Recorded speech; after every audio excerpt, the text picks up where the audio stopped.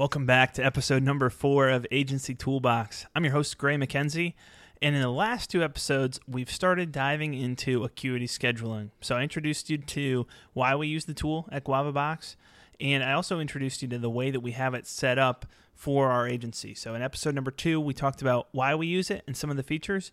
In episode number 3, last time, I showed you guys inside our portal and walked you through exactly how we set this up for our inbound marketing agency.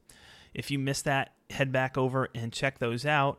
And today what we're going to be talking about is we're going to be talking about how to brand the front end of Acuity scheduling using custom CSS and the appearance tools inside of Acuity scheduling to give you the look and feel to match your brand and the look and feel that you want your audience to experience. So let's dive in, and I'm going to share with you guys right now a page from GuavaBox. Here we have the branded scheduling page that I've shared in the last couple episodes, the same Chat with Gray on the GuavaBox domain here. And what we have is a look and feel that's been customized. So we've got the logo in this box, the colors, the buttons as we go through, setting the time zone, everything that you see here. It hasn't all been customized. It's built off of the same framework that Acuity gives us, but it's not the way that Acuity would look right out of the box.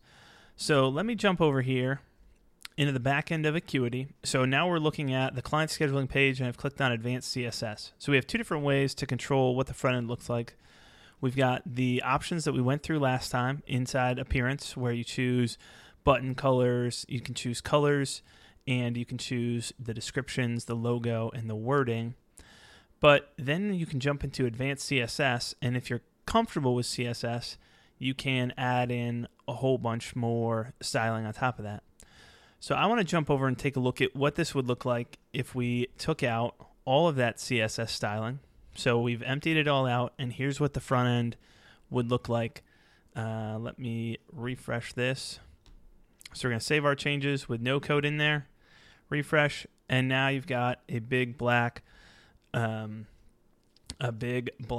background with the GuavaBox logo at full size. We'll set our time zone. You can see we don't have the same fonts that we had. The buttons are smaller. Overall, all the information is still the same.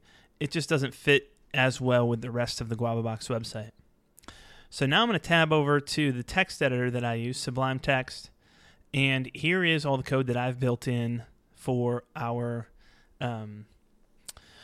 customization of Acuity. And if you would like to access this, head over to the show notes, click in the YouTube description, or if you're watching this in iTunes, head over to doinbound.com/agency toolbox, and you'll be able to find the show notes for this episode and access all of the styling that I've already put together. Then you can just plug and play. So for example, maybe your primary font isn't Avenir, so let's say it's Georgia. We could just change that to Georgia and whatever your fallback font is. But you can choose all of that and go through each individual section of this. So I'm going to include all that to try and accelerate your process of customizing your portal. And if you haven't done this before, this is going to be a little bit of a learning process. If you've, I've got to imagine that a good number of folks have used Inspect Element and played around with CSS before. But if you haven't, you can right-click on any individual piece, inspect the element using Chrome. This is also available inside Safari or Firefox. You may have to enable it a couple other things. As you're trying to do that, just Google for how to do this, and that you can learn an awful lot of this stuff on your own. But here you can see I have added in some custom styling to most of these individual things. So we've got the big business container. As we're hovering over things, we can see what's been moved where. So business container, here's the way that it works out of the box. And again, if we go back over to the customized version, which I still have loaded here, and inspect the same element, we're going to see inside of that business container that now it's been changed up a little bit. The other thing is, as we put this, I'm going to share in episode number 5, the next episode, how to embed Acuity onto your own page. So I've embedded this onto our HubSpot portal, which I'm going to walk through how to create a HubSpot page template that works with Acuity scheduling in the next episode. But you can see that adds in this class is embedded. So that's also going to change up some of your code, and so that's going to impact what we have put together here, and that is already put together for you.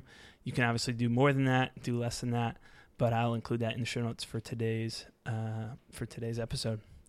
All right, if you have any questions about this, any ideas for improvement or customizations that you have that you'd like to show off, I would love to see those. Shoot me an email at gray@doinbound.com or hit me up on Twitter at @sgraymckenzie, and I'd love to know what you've come across to improve the Acuity setup for your agency. All right, until next time, keep working on making your life more efficient and more effective by leveraging the tool set that's available, and I will keep working on bringing these resources to you.